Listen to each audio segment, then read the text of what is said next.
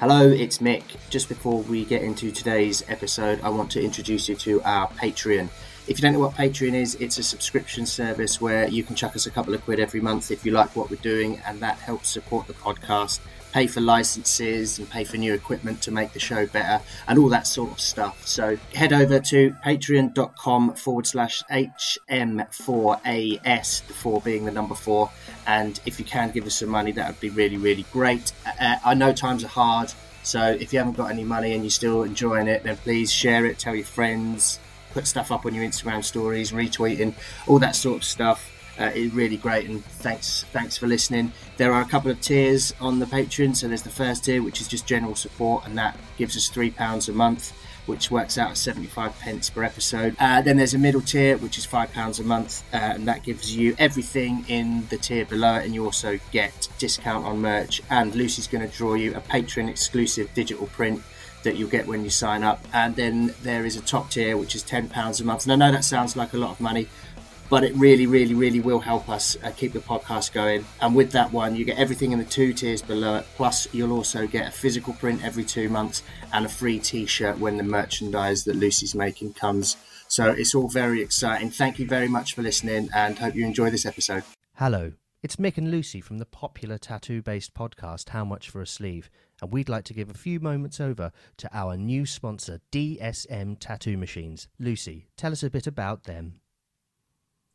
Well, Mick, DSM Tattoo Machines make exceptional coils and now a new rotary tattoo machines, not guns. You can check them out at dsmtattoo.co.uk, and don't forget you get 10% off with discount code SLEEVE10. They also make a range of needles. You can find them at lockdownneedle.co.uk. I think they're very nice.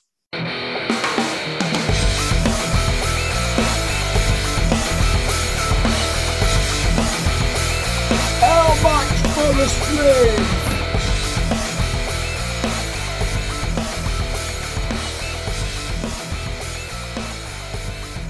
Hello and welcome to How Much for a Sleeve, a podcast about tattooing hosted by an actual Lucy. tattooist and an actual knob, Mick.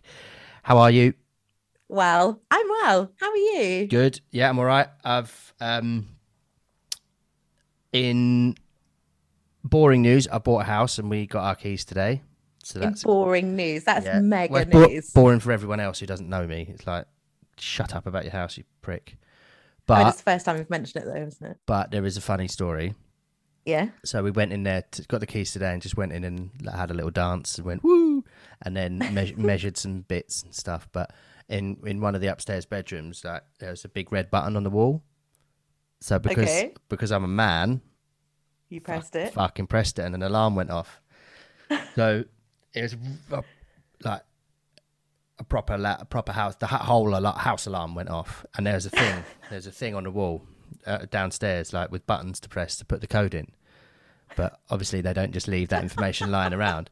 So it was going mad. So we rang the estate agents and we're like, "There's an alarm going off. Can you turn it off?" They're like, "Oh, we haven't got any notes in our system. Let me ring the people you bought it off." So they rang them. Was it really loud? Fucking loud, like deafening, like shut your eyes loud. It was horrible. And the neighbours were like, "What's going on?" So, sorry, just moved in. I know the alarm's going off. It's mad, isn't it? Yeah, we're trying to fucking turn it off. We can't, and it's stressful. Danny was yelling at me. It was all, "Why the fucking press? You're such a bloke, like the fucking." And I was going, Brutal. "Let's try and find out what number to call." She's like, "You're shit in a crisis as well." She goes, because I was just fucking panicking, just hanging out the window and saying sorry to people. Then the estate agent rang the people we bought it off. They said, "Oh yeah, that's always been there, but we've just never used it." I was like, "Yeah, you just had a fucking alarm that works in your house for 4 years with dogs in the house that's never set it off." Okay, great. You fucking... Anyway, so I can't blame them. It's my fault. Do you think if you'd have paid full asking price, they would have told you the code? No, because I think I just shouldn't press big red buttons. The big red buttons are there for emergencies only, not just ooh. So fortunately, we rang up, and the geezer was going to charge us a lot of money quite rightly so, to come out and like kill it. I don't know how, but like knock it off the wall or completely disconnect it. But fortunately, it timed out after 20 minutes, and that's a thing that they have to have, so they don't just go on forever and annoy a whole street. So I went off up, but I'm just convinced it's just going to go off again at any point, and the neighbours already, brand new neighbours already hate us, and they're going to hate us more. So that's been my day. So 2 things we've learned: don't press the big red button. Yeah. Secondly, if you want to burgle a house and the alarm goes off, just wait 20 minutes and it'll be okay. Yeah, set the alarm off, then run away. No one turns Yeah. up. 20 minutes later, you go back in. Yeah. Safe. Easy. What's your address? Also, the bloke said try the factory setting, like the classic one, which is 01234 or something like that. And apparently that turns it off. Does it fuck? No, it didn't. But I was like, why have you put that one as the factory setting? Pick something mad. Yeah. Just go in the house and just you know the alarm could go off. Your shoulder could slide across the buttons. Oh, it's turned off. That's great. Anyway. So that was a good start to house ownership. Yeah, and so probably gonna have to go and say sorry to the neighbours, but we're not moving in for a bit because we've got to get some new carpets. So hopefully they'll have all forgotten and don't hate us. And when are you going to move in a bit when the carpets are done. We've got a month at the place we're renting now, so. Where are you going to put your sex dungeon?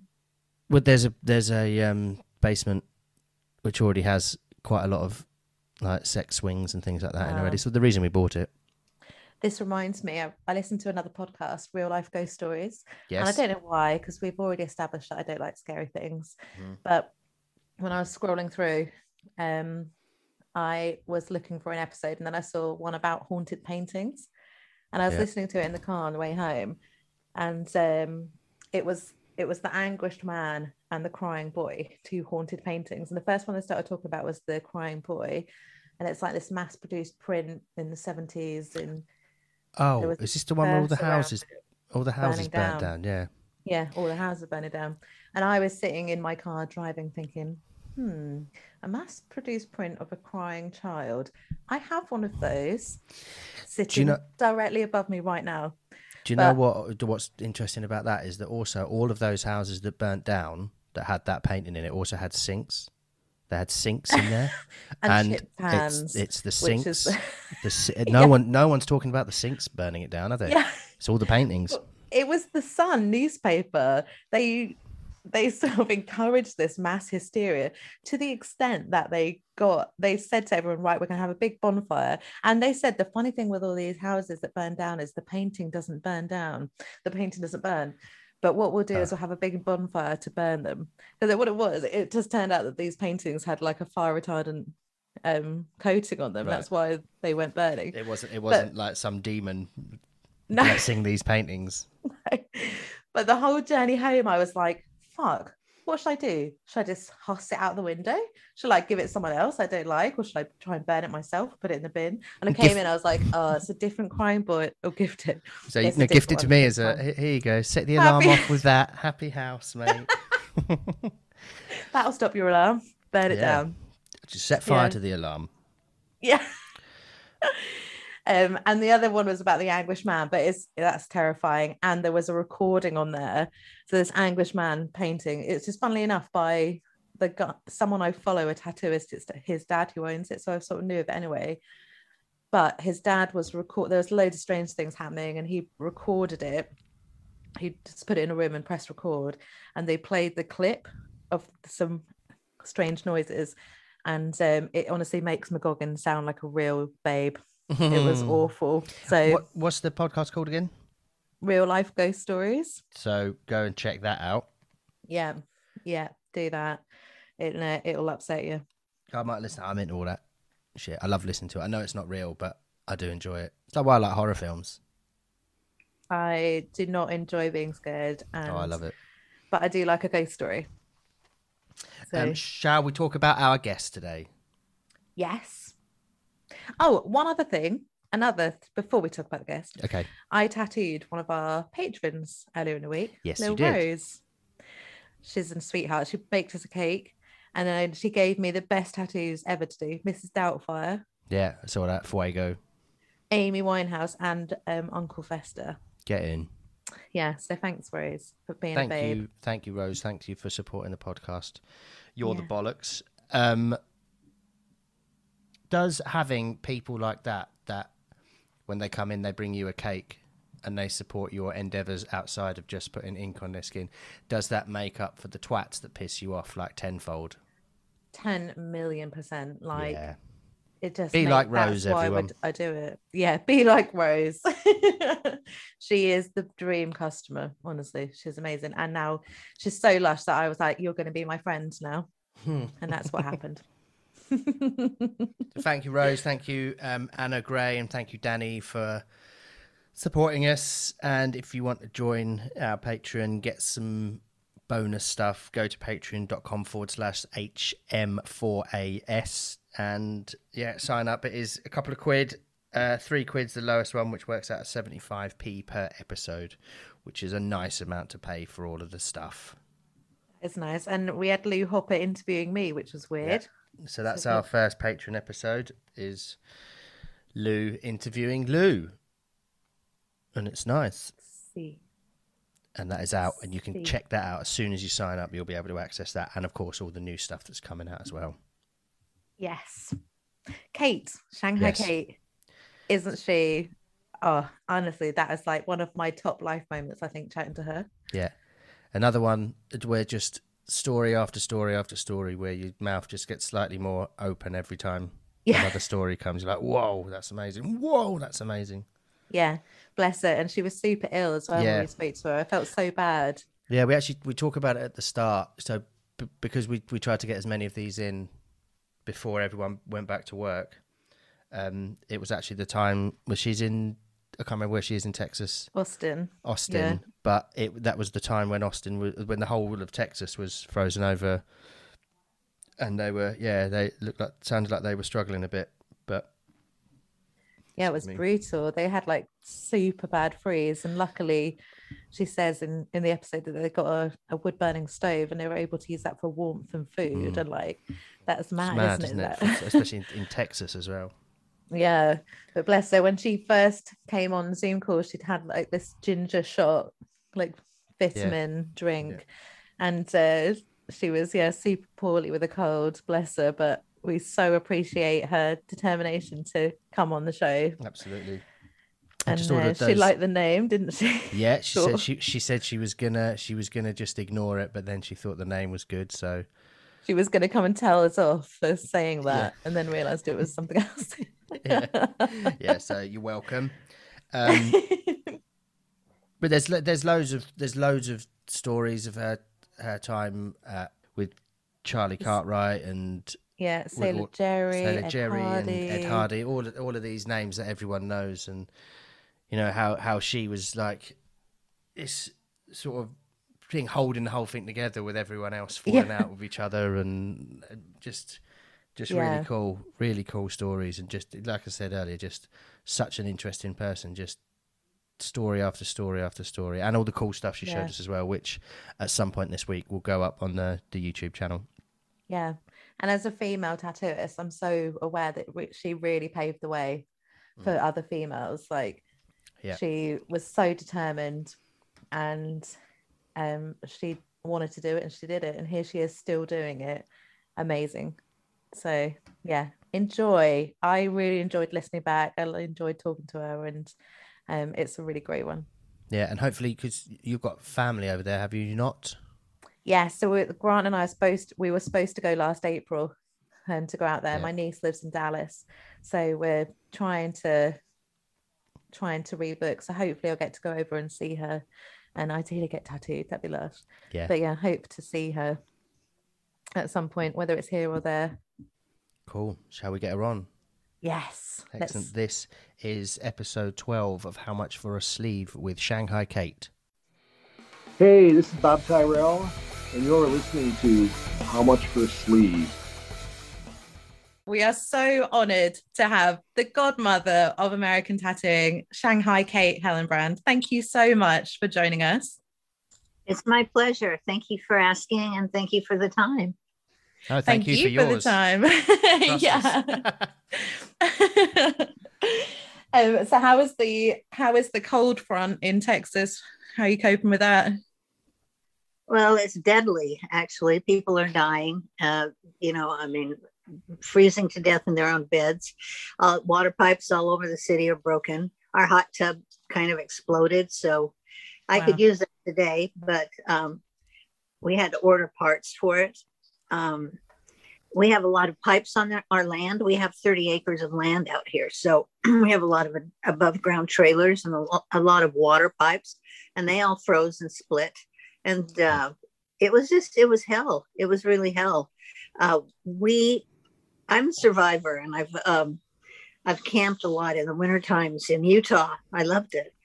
Wow. But that was my choice. This was miserable, really miserable. And there was no way to warm anything up. We tried. My husband got wood from the forest that we have in the back 30 acres of land. And we have a wood burning stove that we bought 4 years ago. And I was thinking, well, that was a big investment, but it really came in handy. We could use it as a cook stove too. So I was making burritos, and, we were trying to play like it was a camping trip, but it just, after like a week of it, it's like, okay, this is enough. Yeah. So the roads were too slippery to even drive on, to go anywhere. So it was the roads aren't, or the infrastructure is not there because you're not used to these conditions, are you? Like tires and things like that, I guess. Not used to driving on. Well, it was it laid down a whole layer of ice, and then snow went on top of the ice, and then more ice on top of that. And then Texans don't know how to drive in weather like this. And so there were like 500 accidents in the first hour. Wow. It was horrible. So, and our politicians are idiots because they took us off of the national grid, which means that we weren't hooked up to any other states that had power, because they tried to get the cheapest power here. And so they went to the bottom feeders, the cheapest providers for money. So I think they should be sued and tried for murder is what I think that should happen. But, it's like Flint, Michigan here in the United States, where they couldn't even drink water. Or bathe or anything for years. And it's only finally getting straightened out. My brother used to live in Dallas, and I'm Scottish. And so he also is Scottish. So he's used to driving in bad weather. The weather there is that we get a lot of snow. So when he first moved out to Dallas, and they had a couple of big freezes, and he's like, oh, this is fine. I know what I'm doing. And he's pretty competent driving, and he's just said that it's everyone else he has to watch out for because no one else knows what to do. Yeah, they don't. And a lot of them are illegals here, so they're driving cars that aren't inspected. And so, the brakes give out, or, they don't know how to drive with brakes. Yeah, we didn't go anywhere. We just stayed here. I had an offer to go stay at the Fairmont Hotel. A friend of mine's, who loves me, takes good care of me, Kristen Brooks in Baltimore. She runs a tattoo shop up there too, Westminster Tattoo. And she comes down here quite often. And we go to the pool, and we have, we have a good time. And she was like, I'll just pay for you to go to the Fairmont. But I can't take advantage of her like that. I would be guilty the whole time. So I just stayed in bed with my husband, and we tried to tough it out. Oh, that was so kind of her to offer, though. That's so thoughtful. She is a very kind woman. She's a great woman. You'll meet her. She wants to travel with me. I've been to England.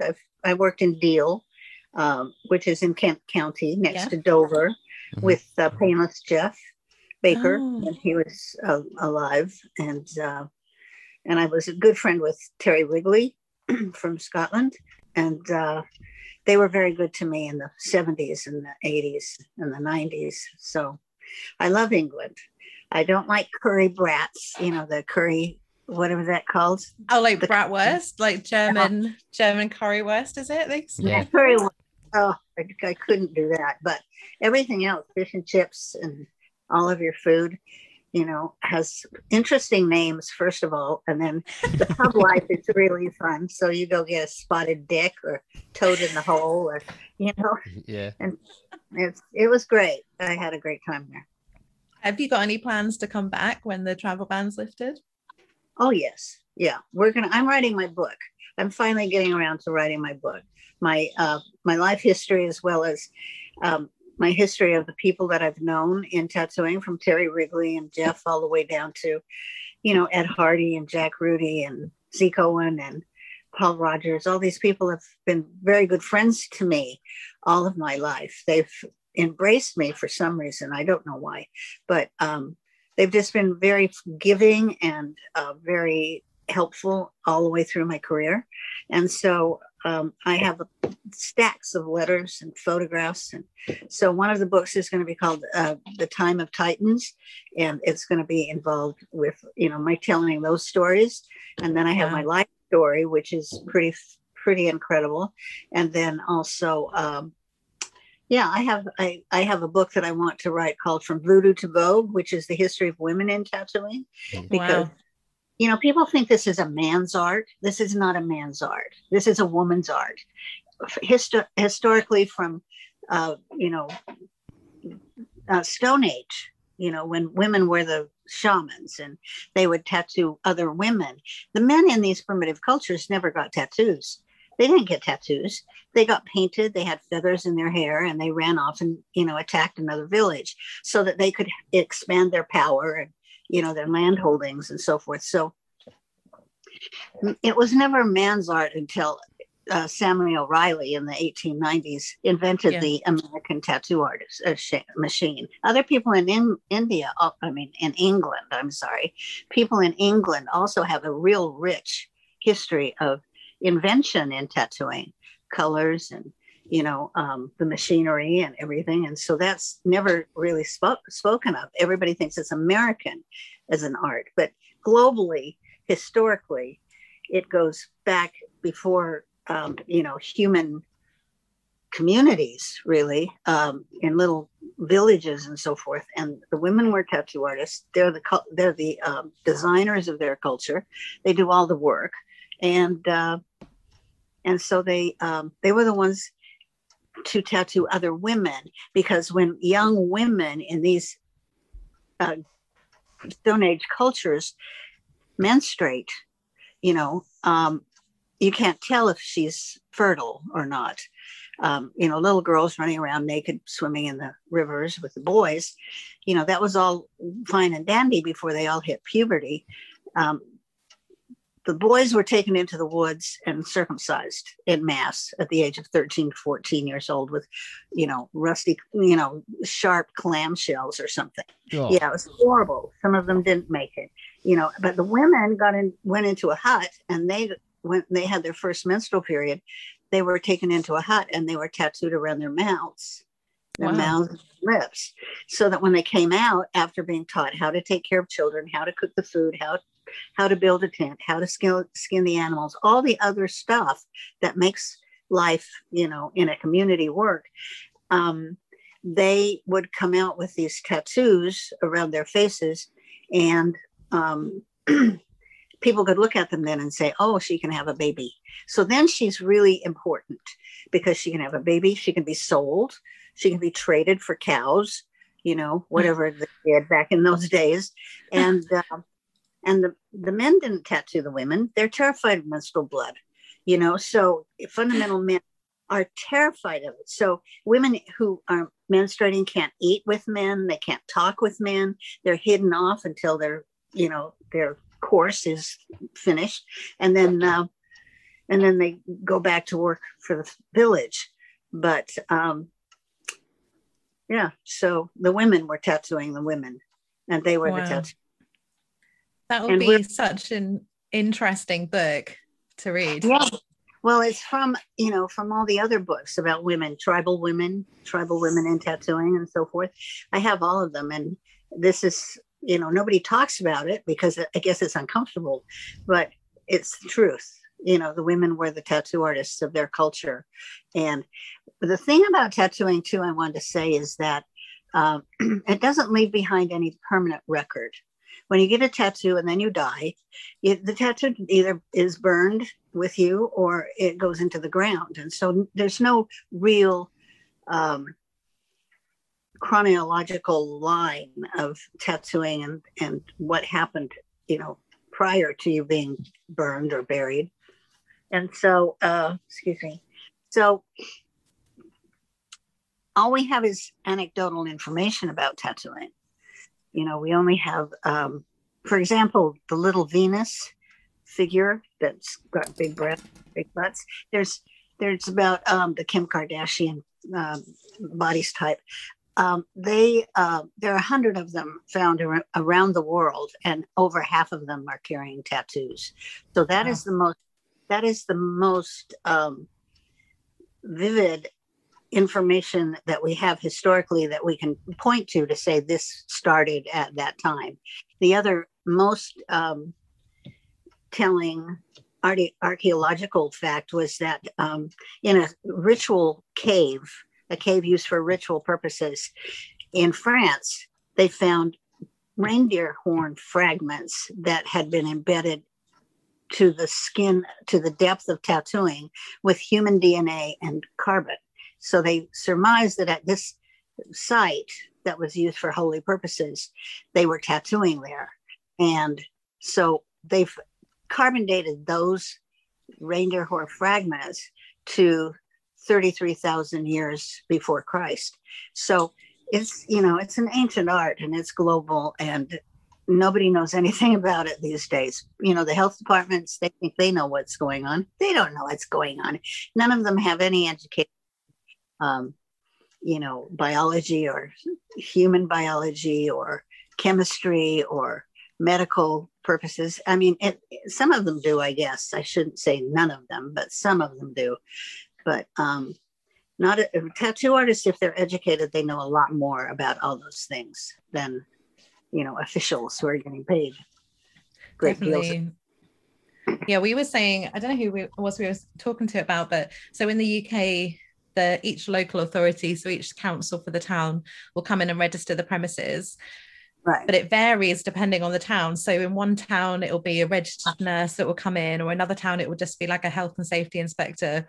And the guy that came into our shop to register me, he was just clueless, like I was talking to him about contact times of disinfectant and so on. And I remember he said when he registered my partner, actually, Grant was like showing him the tattoo machine, and the guy said, "Oh, is that what that is? Is that a tattoo machine? Is it?" And he was just clueless. He had no idea. It was just ticking a box. Yeah, I've had tattoo inspectors come in and look in my microwave after a good lunch and say, "Oh my God, your autoclave is filthy." Put your gloves on and leave. Here's a pair of gloves. Now, please leave. I've educated more health department officials in my time in cities all over the United States than have any ever had a good discussion with any of them. They don't know. They just are doing it for a job. Yeah, that's it. So when did tattooing sort of come onto your radar? Well, I was thinking about that. I'm very lucky. When I was writing my book last night about my core family, my nuclear family, which is not a pretty tale. But my stepfather was a carpenter construction guy, so he raised me to learn how to use tools. So I knew how to use saws and hammers and nails, and I was fascinated with all of it. And I was an eager student. And I think the first time I ever saw a tattoo was when my uncle, who was a long distance truck driver, came for coffee sometimes. And he had 2 images on his forearms. And I thought, oh my God, these are signs that he traveled. These are symbols that he's been out in the world somewhere. And so I was fascinated by that. And then when I met Michael Malone in New York City, and we were next door neighbors, when I met Michael Malone, he wanted to take pictures of plants growing in New York City. And then one day in his viewfinder on his camera, he saw Tom DeVito's leg. This would be probably in like 68. And so Michael and I went on a search in New York City for tattooing, for tattoo artists on the East Coast and for little shops. Of course, it was illegal then, so it was really hard to find anything. And so we had to dig, and then we would photograph, and then we would get their stories, and then we'd find another person to go talk to, and we'd do that. And we documented tattooing in a way that had never been done before on the East Coast. And that's how we photographed everything. And then one day I was working for the Museum of American Folk Art as a graphic designer. And I said, oh, I see that in a few years, you're going to do a show about tattooing. And they said, yes. And I said, what are you going to do? And they said, we're just going to use an old book by C.H., who's a sailor. And I said, well, we've been discovering all these living, breathing people who are, making this art happen in their own kitchens. And so we took the slides in, and immediately we had a contemporary section of that show, which has been documented in a magazine. And so I wasn't ever going to tattoo. I said, no, this is man's work. I don't know anything about it. I don't want to be Yoko Ono that comes in and breaks up the Beatles. I'm not going to do anything like that. So Michael started tattooing before I did. And I was his first victim, I would say. And because it was the most painful tattoo I've ever received in my life. And then I started making flash. And then we kept up taking Tom DeVito to Huck Spalding's house for Tom to continue to get tattooing, that beautiful back piece that he had. And so I became really good friends with Tom, and then very good friends with Huck Spalding and his wife, Josie. And so we were up there every other week. And I bought a Volkswagen passenger van so we could do it more comfortably. And and then Michael got tattoo equipment. And so I was his first client. And then one day, and so then Michael wanted to open a tattoo shop. And I said, okay, well, we'll, tear down one of the walls in the apartment. So we did. And then because it was illegal, you couldn't put a sign that says tattooing. You couldn't advertise in the yellow pages or in the newspaper. So he would just go out on the street and take our little business card that said after 6 p.m. on it. And he'd hand them out to people who had tattoos. And then at 6 p.m., we'd just sit and wait and see if anybody showed up. And one day he made $100 and he said, this is it. And so we were tattoo artists from that point on. And then one of his clients brought a young man named Tom King to me to get, he was getting tattooed. And Tom really wanted to get a tattoo by me because women were not known in this business. They were not, or this career, craft, or whatever you want to call it. There were no, it was a novelty above and beyond everything else.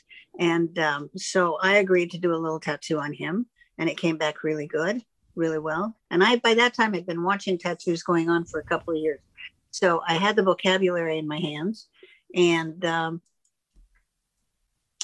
so the tattoo was successful. So the second tattoo he wanted was a peacock on his chest that ran about this, it was like 8 inches tall. And I said, okay, I can do that, because so bald. Sure. I can do that, sure. Oh, what about a back piece? What about a sleeve, So anyway, I love the name of your, what you're reaching out to me with, how much is a sleeve? For a sleeve? I almost wasn't going to answer you. I was going to say, I was going to scold you and then, as do most clients. But anyway, I did this giant peacock and he loved it and I loved it. I started tattooing at 8:30 in the morning and I didn't look up again until 1:30 in the afternoon. And I said, whatever this art is, this is the art for me, because I was a creator. I was a writer and an illustrator and graphic designer and all that kind of stuff. But nothing ever took me away from time and space. the way tattooing did. And so that was it. I was a tattoo artist after that. I had a lot of education prior to that, 2 years going to all these different shops and hanging out with all these different guys, and so I wasn't new. I did know what I was doing, but I had never picked up a machine before. So how did you end up going to Sailor Jerry's shop and getting to know him? Well, that's you couldn't even meet Sailor Jerry. He was in Hawaii, and it was very difficult in those days to fly over there, and it was expensive once you got there. He was really good friends with Ed Hardy and Z Cohen, and I knew Ed really well. Ed has been the constant supporter of mine through my whole career, and so when we did this show at the Museum of American Folk Art, Jerry always thought that his art was important, that it wasn't just gutter art, which is what everybody thought tattooing was. And so because we mounted his work on the walls as a fine artist, he felt indebted to us.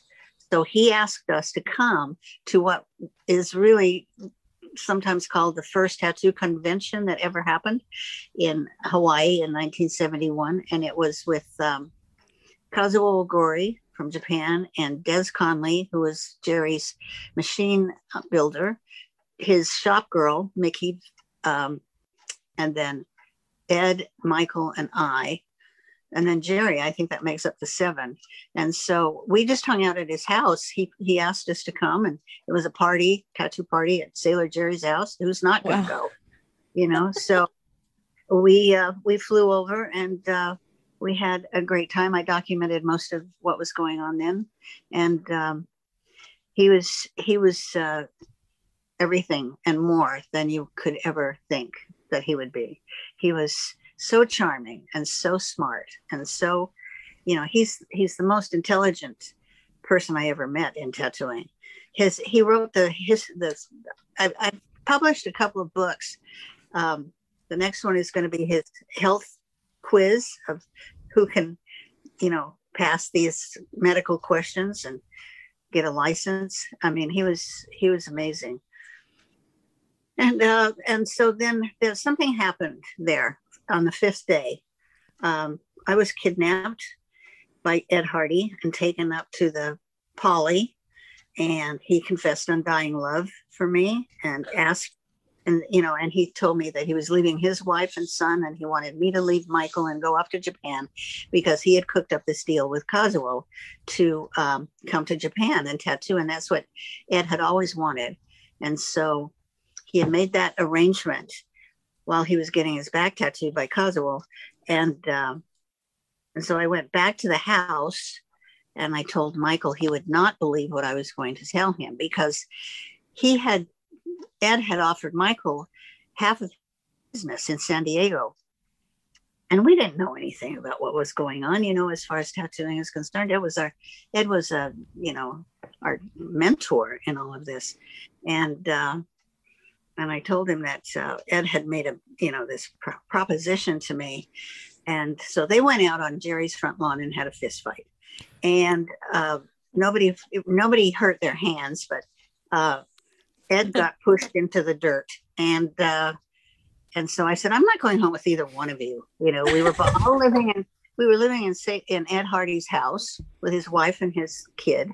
And it was already uncomfortable, but I said, I'm not going home back to San Diego with either of you guys. I'd been a surfer for a long time, and I knew San Diego really well, and I didn't like that town. I said, no, I'm in New York City. I want to stay in New York City. We have a great little tattoo studio called Catfish Tattoo Studio in New York, and I'm going to go back and I'm going to, work there. So I'm not going back with either one of you. And so the next day I drove them both back to the airport so that they could leave. And Ed, all the way to the airport, was talking to me in the rearview mirror, still overtly begging me to leave Michael and to run away with him to Japan. And Michael was in the car as well? Yeah, he was in the back seat holding my hand in a death grip. And I have all these letters from Ed Hardy, and I want to publish them because, Ed likes to say, I don't exist, because I threatened them so much. They tried to eliminate me from tattooing.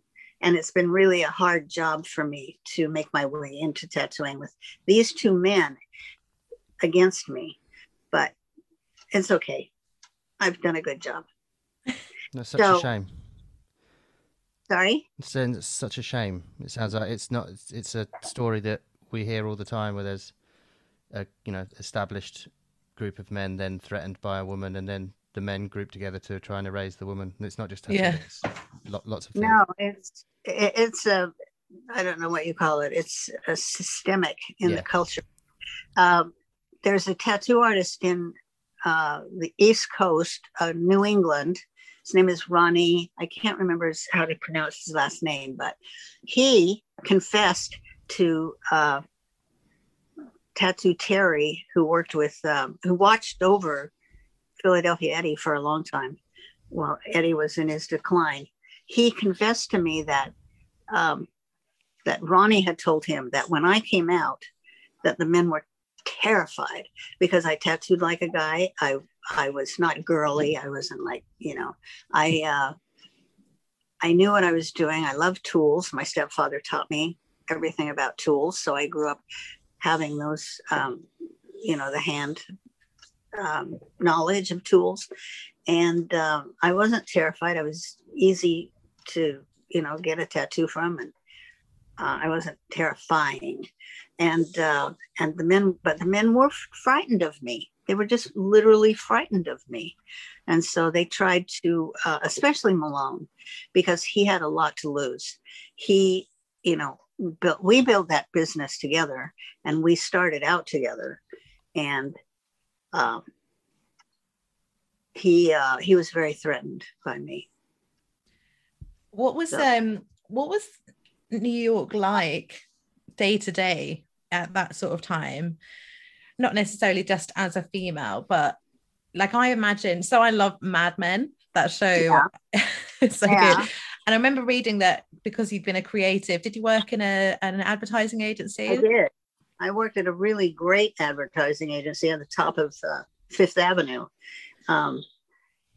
Muller, Jordan, and Herrick. We handled Avon and Head Skis and Head Liquors, and it was and I was the graphic designer and the photographer.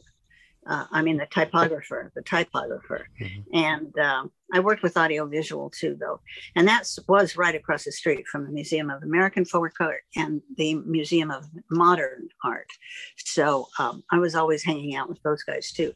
But Mad Men, I've watched it. And in many ways, it's very true. But the women in Mad Men were much tougher than the women in the agency. The women in the agency didn't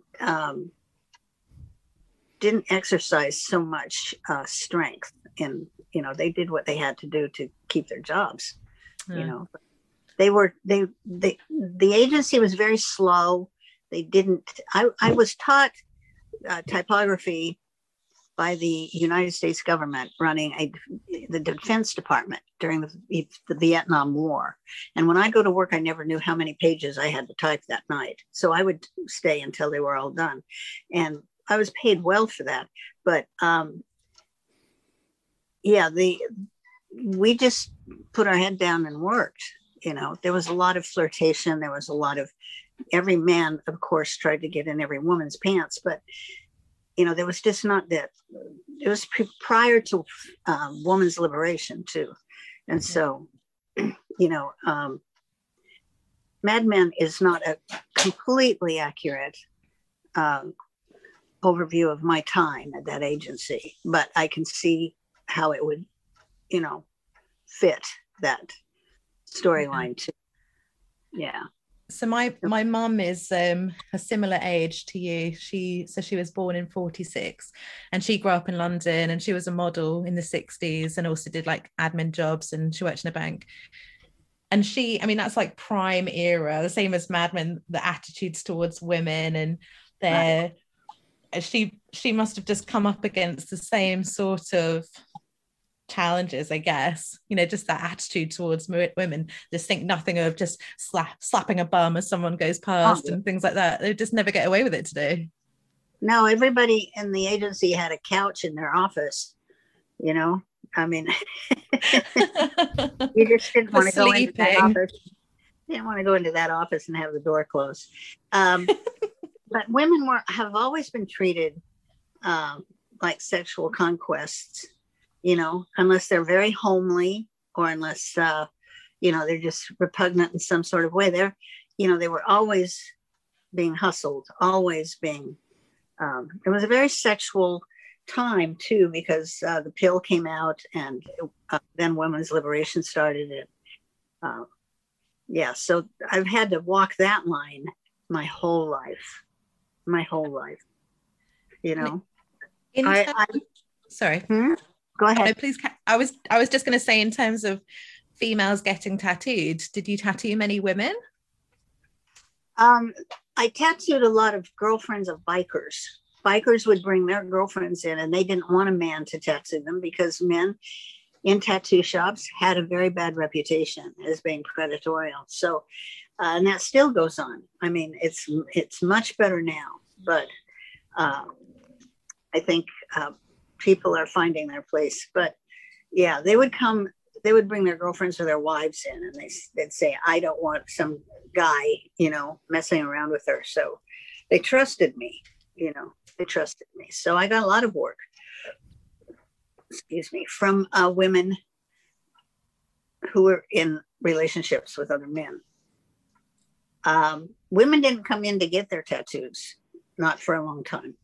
They didn't come in voluntarily.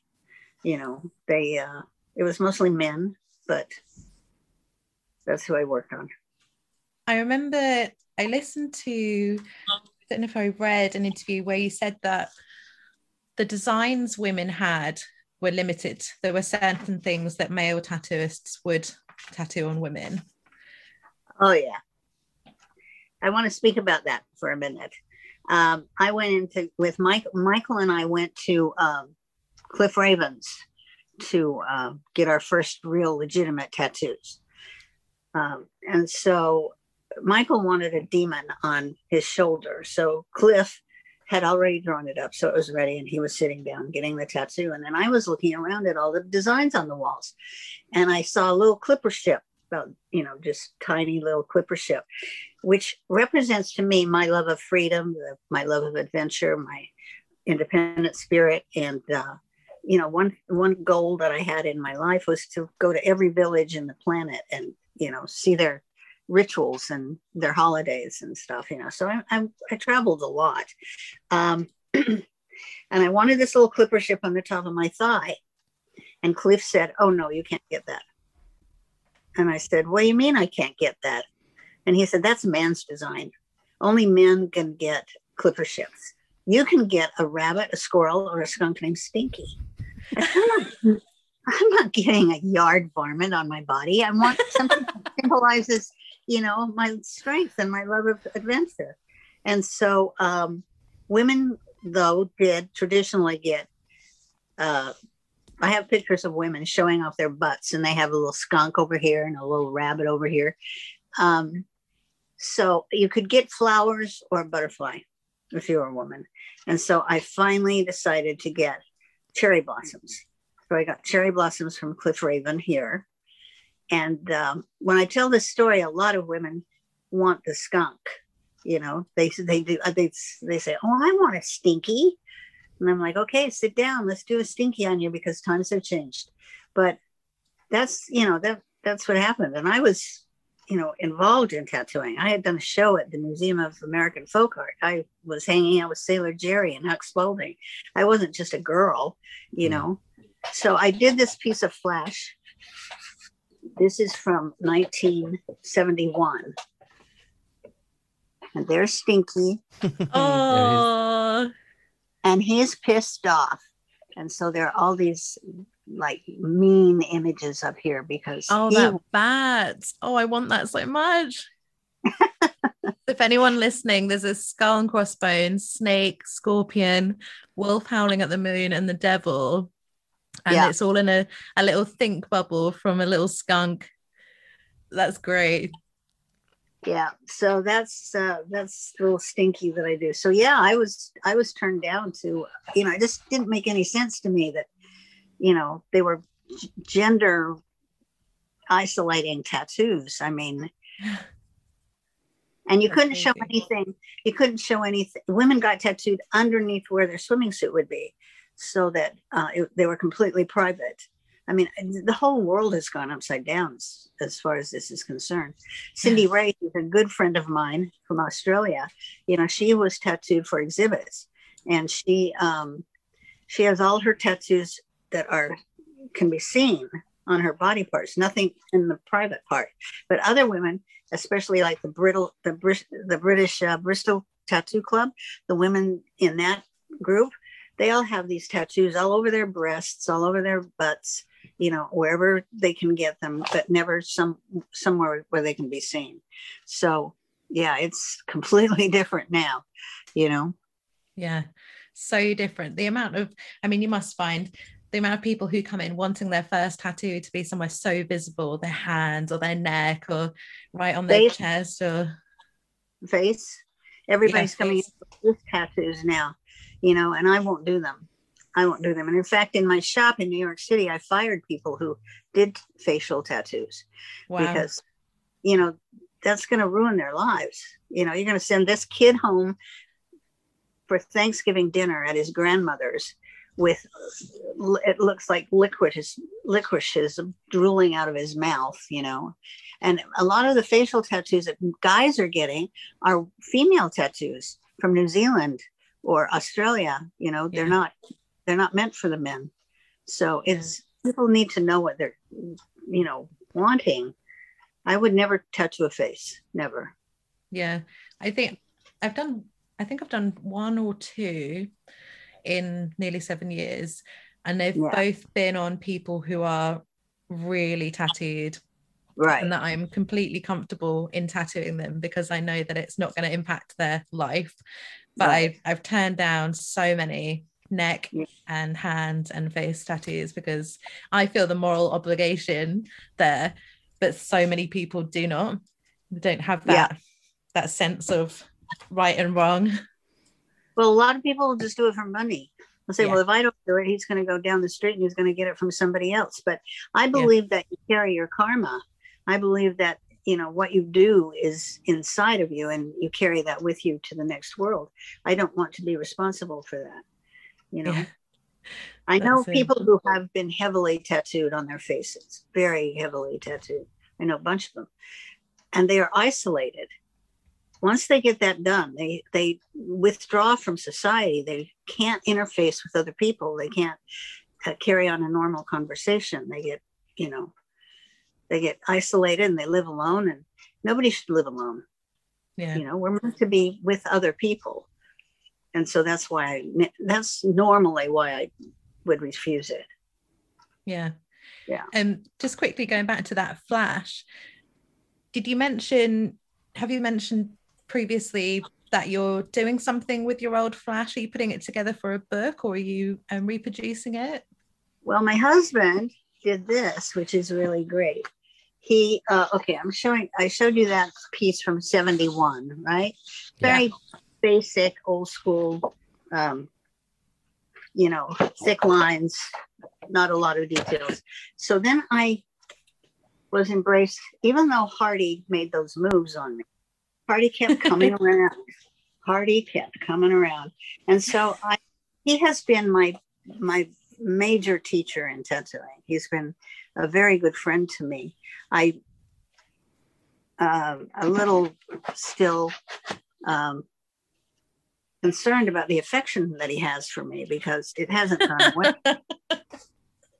So anyway, but he's taught me a lot about drawing. He's taught me a lot about the history. He's taught me a lot. So in 78, I started making flash when I went to Deal. And I did the same kind of flash that I did on the Stinky. They're kind of cartoons, they're just little fast little cartoons. But then I was lucky enough to get because of Party, placed in Tattoo Land in East LA with Jack, Rudy, Freddie, Negrete, Good Time Charlie, and me. And so it changed my style dramatically. I bet. Yeah. Wow. So we've gone from really colorful, cartoony to black and gray, Chicano influenced, lovely sort of girl faces. Wow. So this was in 80.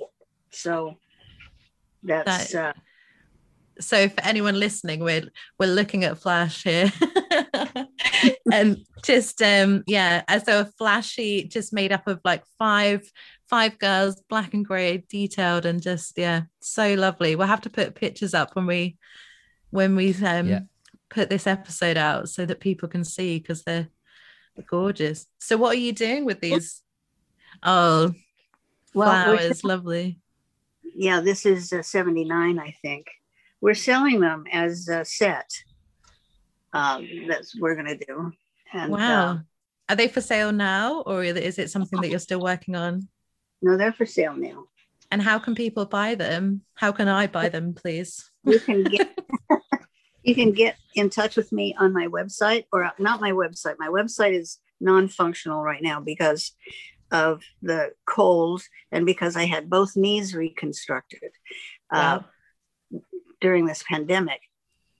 I thought, well, this would be a good time because I couldn't even walk. I had injured my knees so badly over time and adventures that I thought, well, this will be a good time to take a year off to get both knees reconstructed. Nobody will miss me because everybody's going to be locked down. And so I did. I went to the hospital and I had both knees replaced. And so I kind of let everything fall apart because the anesthesia they gave me kind of messed up my head a little bit. And so I couldn't even sign my name at one point. Wow. And so I didn't go back and rebuild my website. And besides that, I lost my shop. The landlord came and said, we want this building back because you've done such a good job and we need it for our use. And you can't argue with that, so I lost my beautiful little shop. We opened another shop. And so my husband is running that shop, and it's called Holy Work Tattoos in Austin, Texas. And if I start tattooing again, because I'm not sure that I'm going to do that, the best way to get in touch with me is in my email. I have Instagram, I have Facebook, I have about 5 other places where you can contact me. So if you're interested, we're going to post these on my website. It's going to be coming up really soon. And we'll sell them individually or as a set. I think we should sell Sign me up. I want all of them, please. Okay. And I hope that you manage to get, I hope that you consider doing some tattooing, because I was actually supposed to come to Austin in April of last year. So like 2 weeks after we went into full lockdown in the UK and the travel ban. So as soon as we are allowed to come back and travel to the States, I've got to reschedule the trip. My boyfriend and I, who's another tattooist, we're going to come out. So it would be amazing to come and see the shop. And hopefully if you're up to it, then I'd love to get a tattoo from you. I'm working towards it. It's the primary way I made money. And telling all my stories in a book is a laborious effort. It's going to take a long time. Yeah. So we need to make money. So I'm going to go back to work. Last week, we spoke to a lady called Pamela Des Barres, and she's an author, and she was a groupie in LA in the 60s and 70s. And so, everyone knows Pamela. She's incredible. She has so many stories. But one of the books she wrote was how to write a memoir. And And so she does all these like writing workshops and just talks a lot about how to put it together. And it made me think, like, God, that must be so difficult. Like, she was aided by these diaries she kept, but Yeah. not to have that written down. It must be so hard to compile your thoughts and put them onto paper and memories. Well, I was just stream of consciousness last night, just, putting it all down, but you forget things. Like I forgot to talk about my stepfather teaching me about tools, which is an integral part of how I came into this industry and stayed. So you have to make notes. I have boxes and boxes of diaries and journals, and I've never thrown anything away. And so I'm drowning in memorabilia. But, I have at least managed to file the letters that I have. Hold on, I'm going to go get something. I'm going to show you something.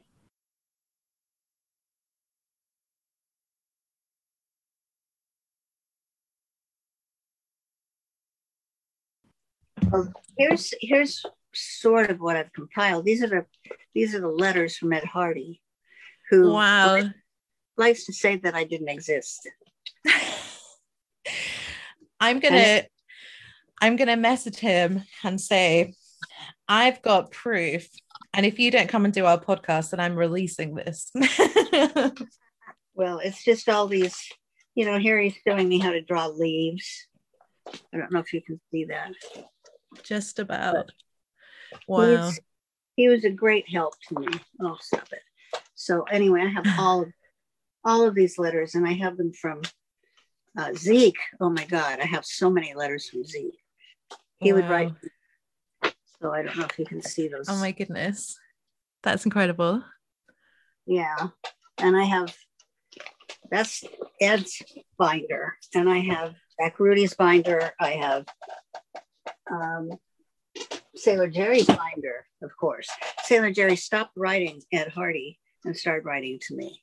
And I have that's Tom DeVita's stuff.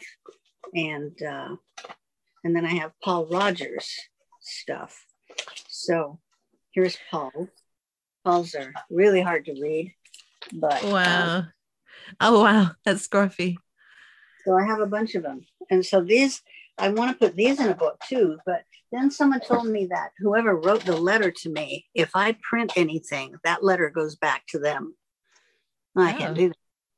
Yeah, I'm not sure how it works. If you have to just get permission from them, or I never get permission from Hardy, so. That's one thing that feels so sad that we've lost, is that art of writing letters. Yeah. Letters have just been the basis for so many books and documenting history, and we don't do that now. Everything's digital. Immediate. Everything's just right there. Google and, Instagram and, all of that. And it's beyond me. I don't really do well with those social media platforms. I can't remember where I got the letter. Did I get it on Facebook? Did I get it on Instagram? And each one of those has like 3 or 4 different ways to get letters, and I'm like, oh. So, anyway, that's my cross there. Can we talk a bit about working at Tattoo Land? How did that come about? Well, Good Time Charlie had a tattoo shop there. That was called Good Time Charlie's, and he had a crew, and he had a woman working there named Lady Blue. And Ed, Charlie, who's a wonderful man. I love Charlie. We're speaking to Charlie in a few weeks, hopefully. Are you? Okay. Yeah. He had a epiphany in the parking lot of Tattoo Land.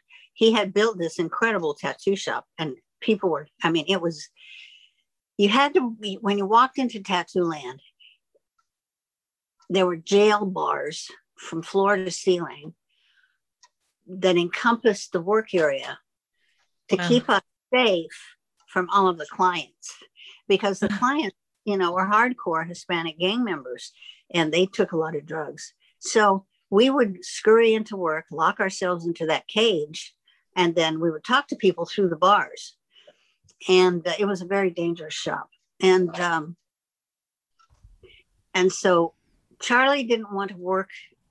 He didn't want to own a tattoo shop anymore. He had sort of a religious conversion or something.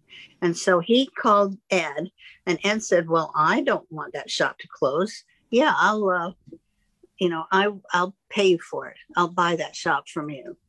So he did. He paid Charlie some money, and then one of the ex-employees of Charlie, Lady Blue, went to another tattoo artist, Captain Jim, and told him that Charlie had sold the business to Ed.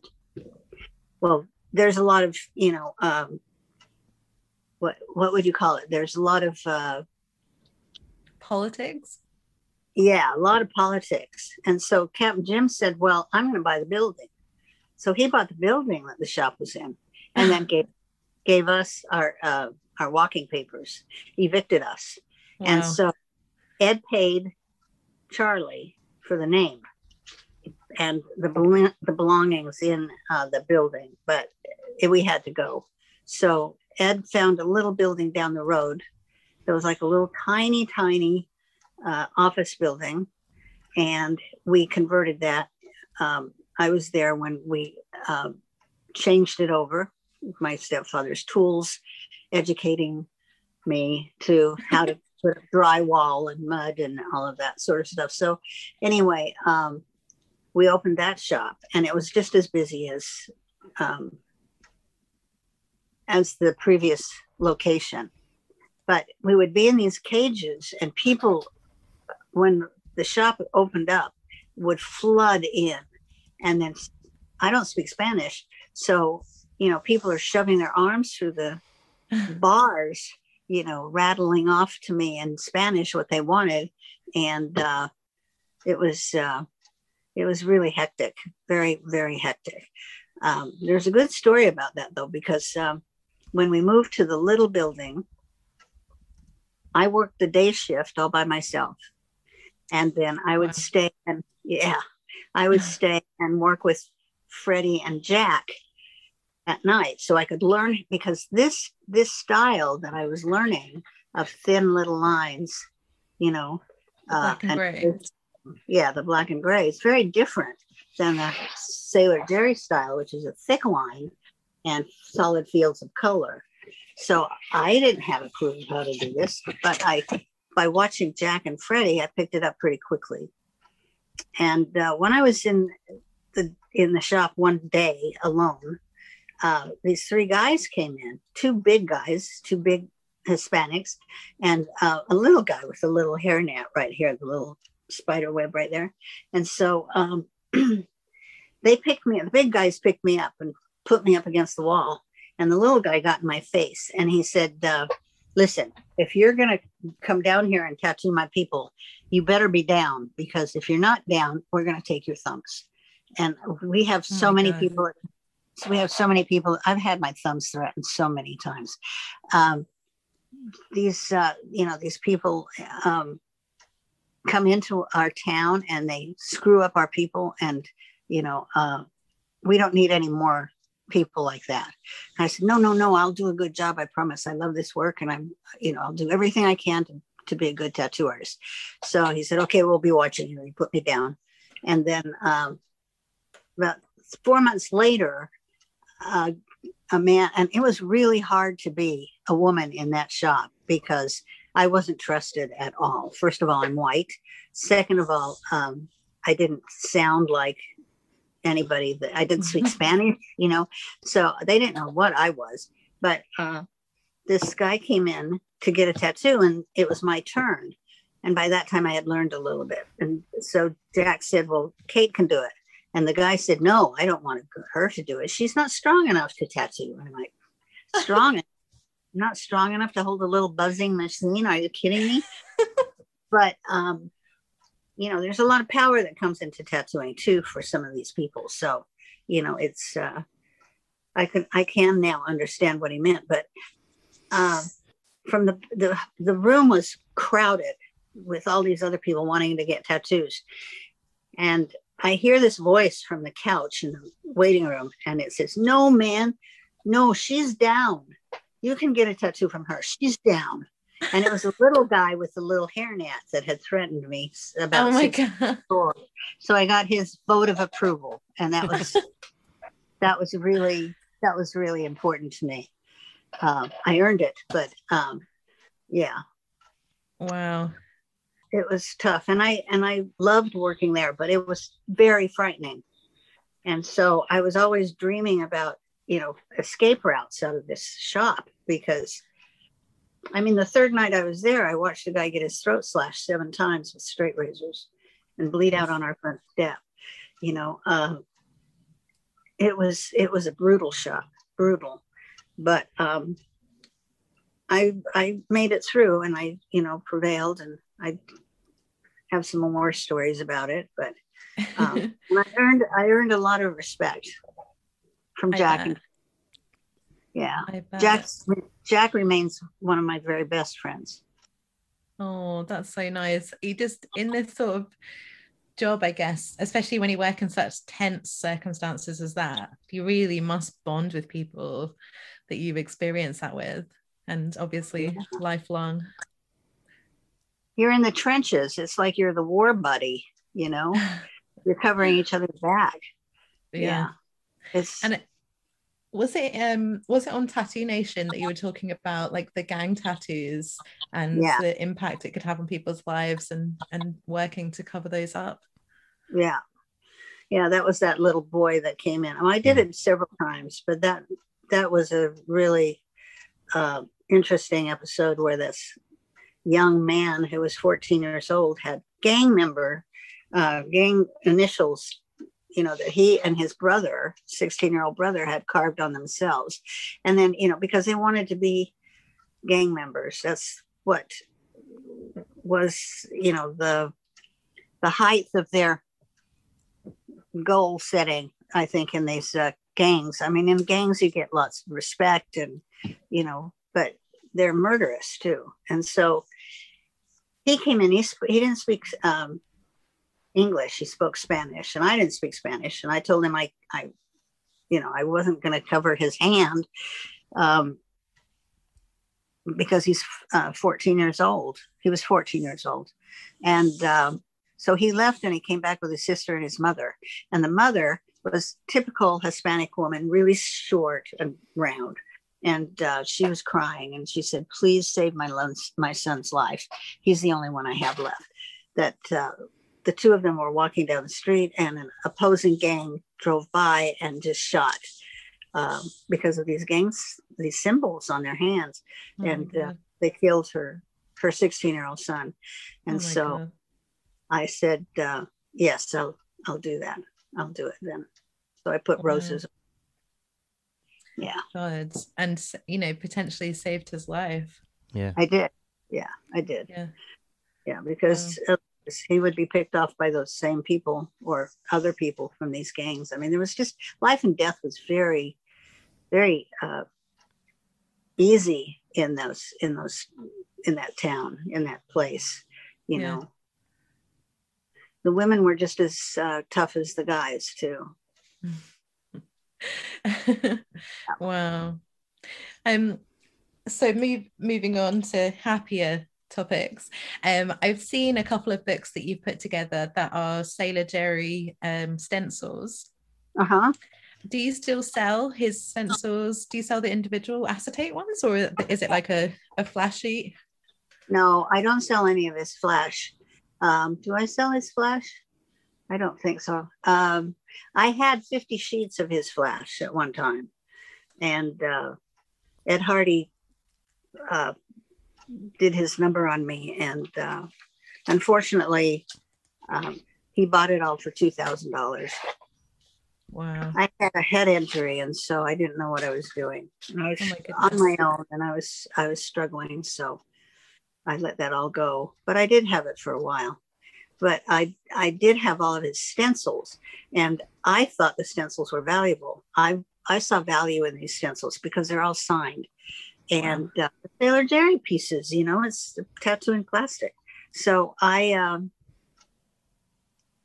started selling them, and boy, if you think that trying to tattoo at Tattooland was tough, try to sell old time tattoo stencils to old timers who threw them all away because they would burn their house down, you know, because they're covered with grease and carbon, and in a heated basement or an attic, you know, they would self-combust, and they hated them.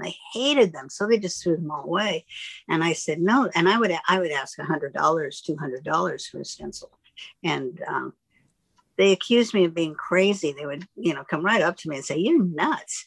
We're not going to pay that kind of money for a stencil. We threw all of ours away." And I said, "Well, it was by Sailor Jerry, and it's very important.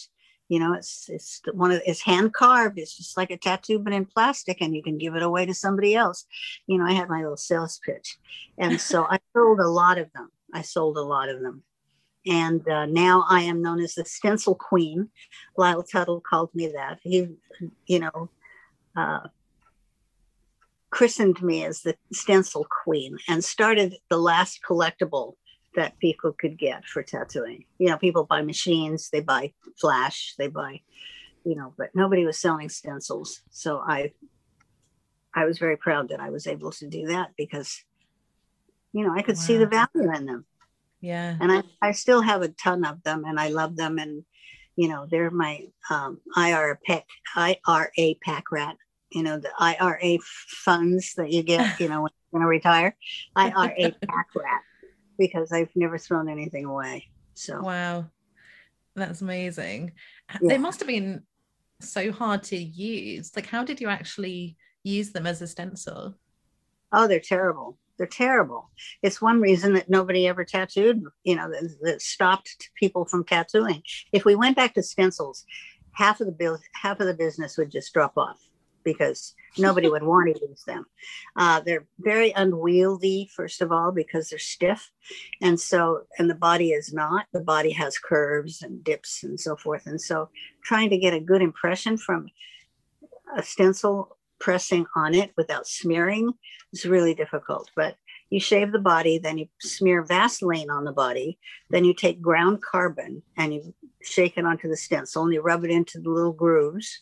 You know, and that's why the older ones are so beautiful, because they're so rich with that carbon patina. And then you press it on the body, and the Vaseline that you've put on the body is going to supposedly adhere to some of that carbon. And when you pull it off, some of that faint carbon outline will still remain. But it's very fragile. You can wipe it off by just, you know, touching Looking at it. Yeah. I was tattooing somebody in the Honolulu shop, and it was very hot and humid. So we had a fan on, and I turned the fan on, and the stencil just went right away. And so wow. The old timers could tattoo. They could draw on the skin with a toothpick dipped in ink, black ink. And they just draw on the skin, and then they tattoo. And that wasn't any more permanent than the stencil carbon. It was, you know, just as fragile. But yeah, you had to work from the bottom right up. You had to, you know, you had your little tissues right here. You just touch when you're, you know, tattooing. That's why your machines had to run perfectly, because if they spit, you were sunk, you know. Yeah. Wow. Yeah. And you said, you mentioned to me previously that you've got the molds for Sailor Jerry machines, his own made machines. Well, his own line of machines. Yes, I have the mold for it. Do you want to go get the mold? Mm-hmm. I'll show you the mold. Wow. We're going to build these again. Wow. I have Sailor Jerry machines that I can use to copy the geometry and, you know, make sure that we're on the right track. And then he sent me a lot of little diagrams and things of how to make the machine. But I'm the only one who has a mold, the mold that these machines came from Des Conley. And this is the mold. It's the most valuable thing I own. Wow. Oh my goodness. And Wow. you can see the little molds for the frames. That's And so incredible. we're getting a 3D impression of that, so we don't have to use that. Mm-hmm. And then we're looking for the foundry, and we're working with some people who are pretty knowledgeable about tattoo machines, and this is going to be amazing. So Wow. these are being made to make tattoo machines. They're not being made for a piece of art to collect. It's actually going to be a working machine. You can do whatever you want to with it once you pay me the money. They're going to be usable. Yes, they're going to be functional, just like Jerry's machine. I have 2 of Jerry's machines that I can pattern these machines after. But Wow. Mario Barth did my arm, right? He did my sleeve, and so he was a good friend. He is a good friend of mine. So he came to Philadelphia to do my sleeve, and then he knew that I had these machines, these Sailor Jerry machines, and he asked if he could do these power lines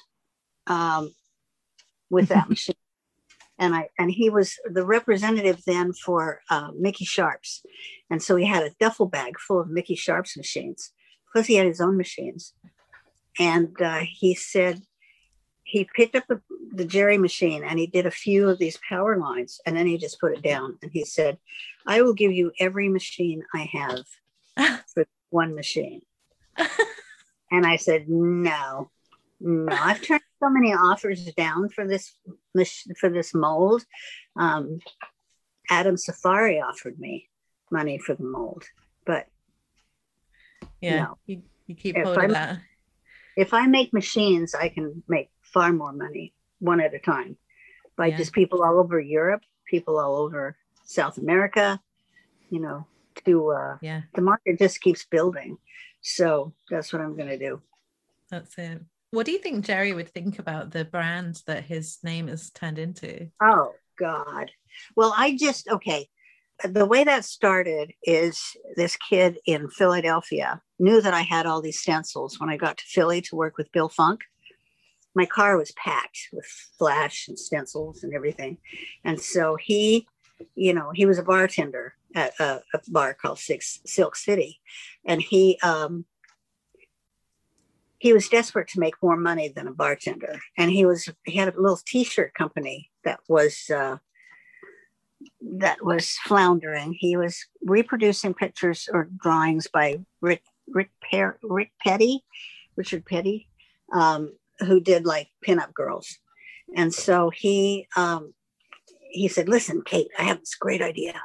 He said, "Why don't we build a corporation where you take your Sailor Jerry imagery and put them on t-shirts and clothes and refrigerator magnets and so forth. And then we'll take you to the conventions and you'll be the center of the convention booth and you'll make so much money."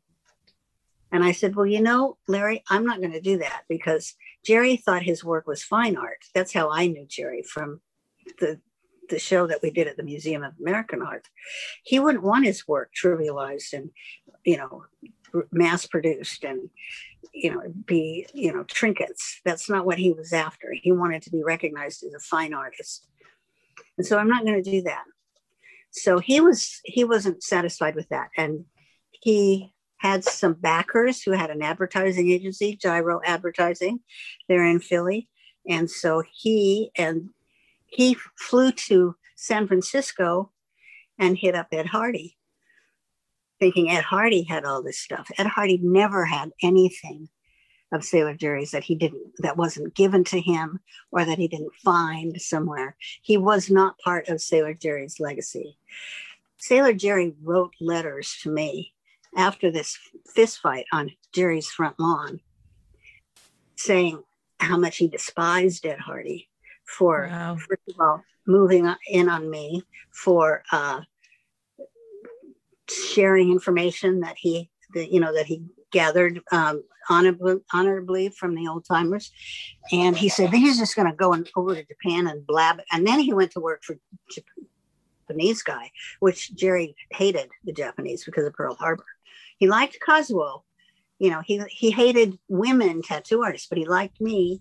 You know, I mean, he had prejudices, but when he met a person of that group, he would embrace them if he found out that they had honor and were decent people. So he found out that he believed Ed didn't have honor. And so, yeah, he cut Ed off. He cut him off. Wow. He wrote some very negative things about Hardy. And I have those letters. And I can print those letters because Jerry's not alive now. So those letters will remain with me. Yeah. Wow. Yeah. So it was Ed that then took the brand and turned it into Sailor Jerry Ram and the imagery. Michael and Ed to get back at me. I mean, you see how stupid this is? They wanted to put me in my place. And Ed and Michael was terrified of me because I you know, made things happen. And he didn't want me to take the spotlight away from him. And so he made all kinds of stories up about me, how I stole all this stuff and how I was, you know, and how can you steal a U-Haul truck full of things, you know, sneak them out in the middle of the night, you know? He would just say the worst things about me. And he turned a lot of people against me. A lot of people believe, you know, it's like a lot of people love Trump, but, you know, they're kind of blinded by his personality. A lot of people love Malone because they're blinded by what he did, you know, but at the same time, I paid a price for it, a very heavy price. And so I've been called crazy. I've been called a thief. I've been called everything that you can think of, but I'm none of those things. And so, where was I off on this tangent? So Jerry wouldn't have liked, do you think, that Ed had come in and put his designs on a bottle of rum and so on? Well, what happened is this advertising agency put up the money to pay off Ed and Michael, to give them money to give them imagery and say that this trademarking that they were going to do with Sailor Jerry's name and everything was legit. Well, Jerry's widow is Jerry's heir and his family is his heir.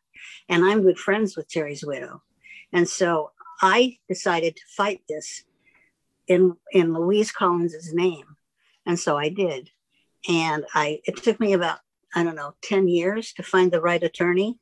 I found the right attorney in Hawaii, and he sued the rum company for every dime they made. And the family won.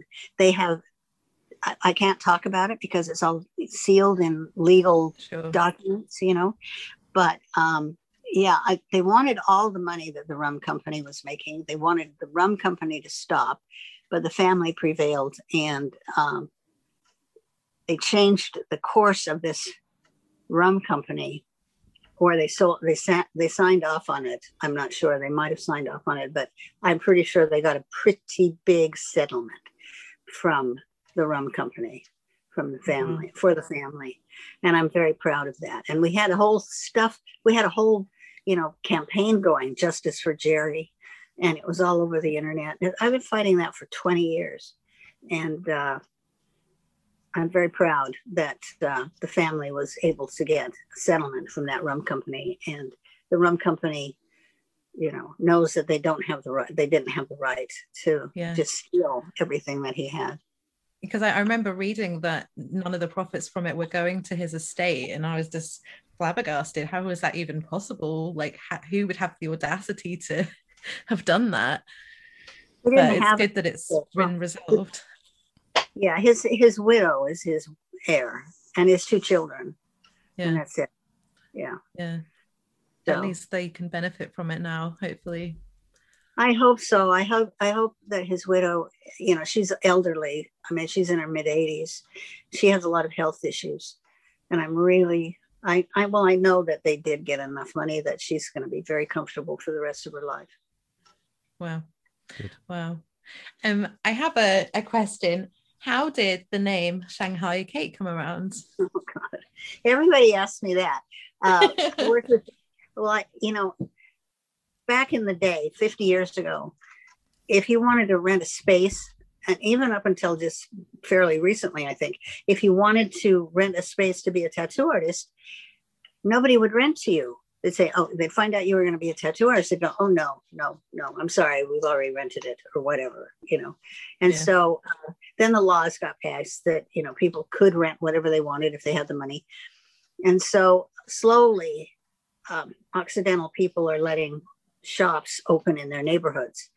But now it's just everywhere. But prior to that, tattoo shops could only open in Chinatowns where there were Asian landlords, because the Asians didn't care. As long as you pay the rent on time, that's all they wanted. And so I always worked in Chinatowns. I always worked in New York, it was a Chinatown. And in San Francisco, I worked in Chinatown. In Los Angeles, I worked in Chinatown. Philadelphia, I worked in Chinatown. Honolulu, I worked in Chinatown. Because they were the people who would rent you spaces. Excuse me.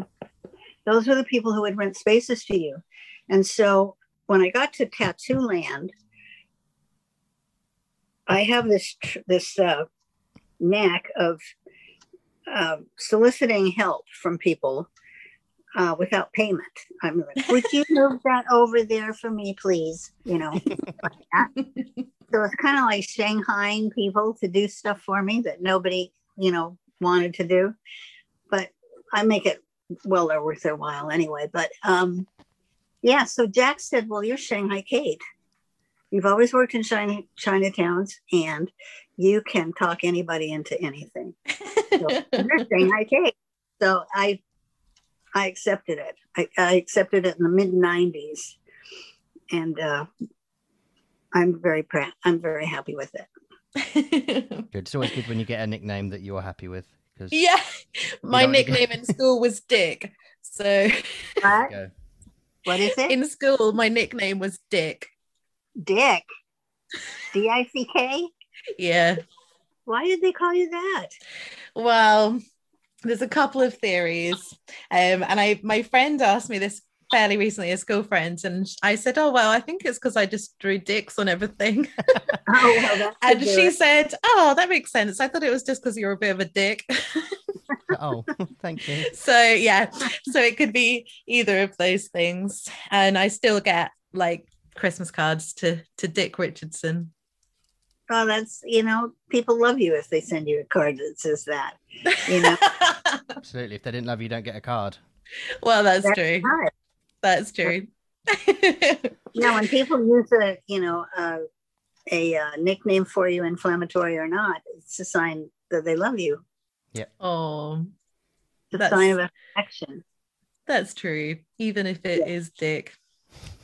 Well, half the world has one, so it's not that bad. It's not that bad of a thing. They're very useful. I guess. Not having one, I don't know, but it seems like it gets in the way of a lot of stuff, actually. We'd have to ask Nick on that one. Yeah, I think you're right. It definitely gets in the way. Yeah. I suppose that depends on the size. And we're going off on a tangent. I was just going to say, I don't think Nick has that problem. Thank you, mate. That's why people call you Dick. There you go. There you go. And it's how we found out. Yeah. Mystery solved now. Yeah, there we go. Now that riddle's solved, that mystery. So we always ask Instagram if anybody has any questions for the people we're chatting to, and I think Mick has got one.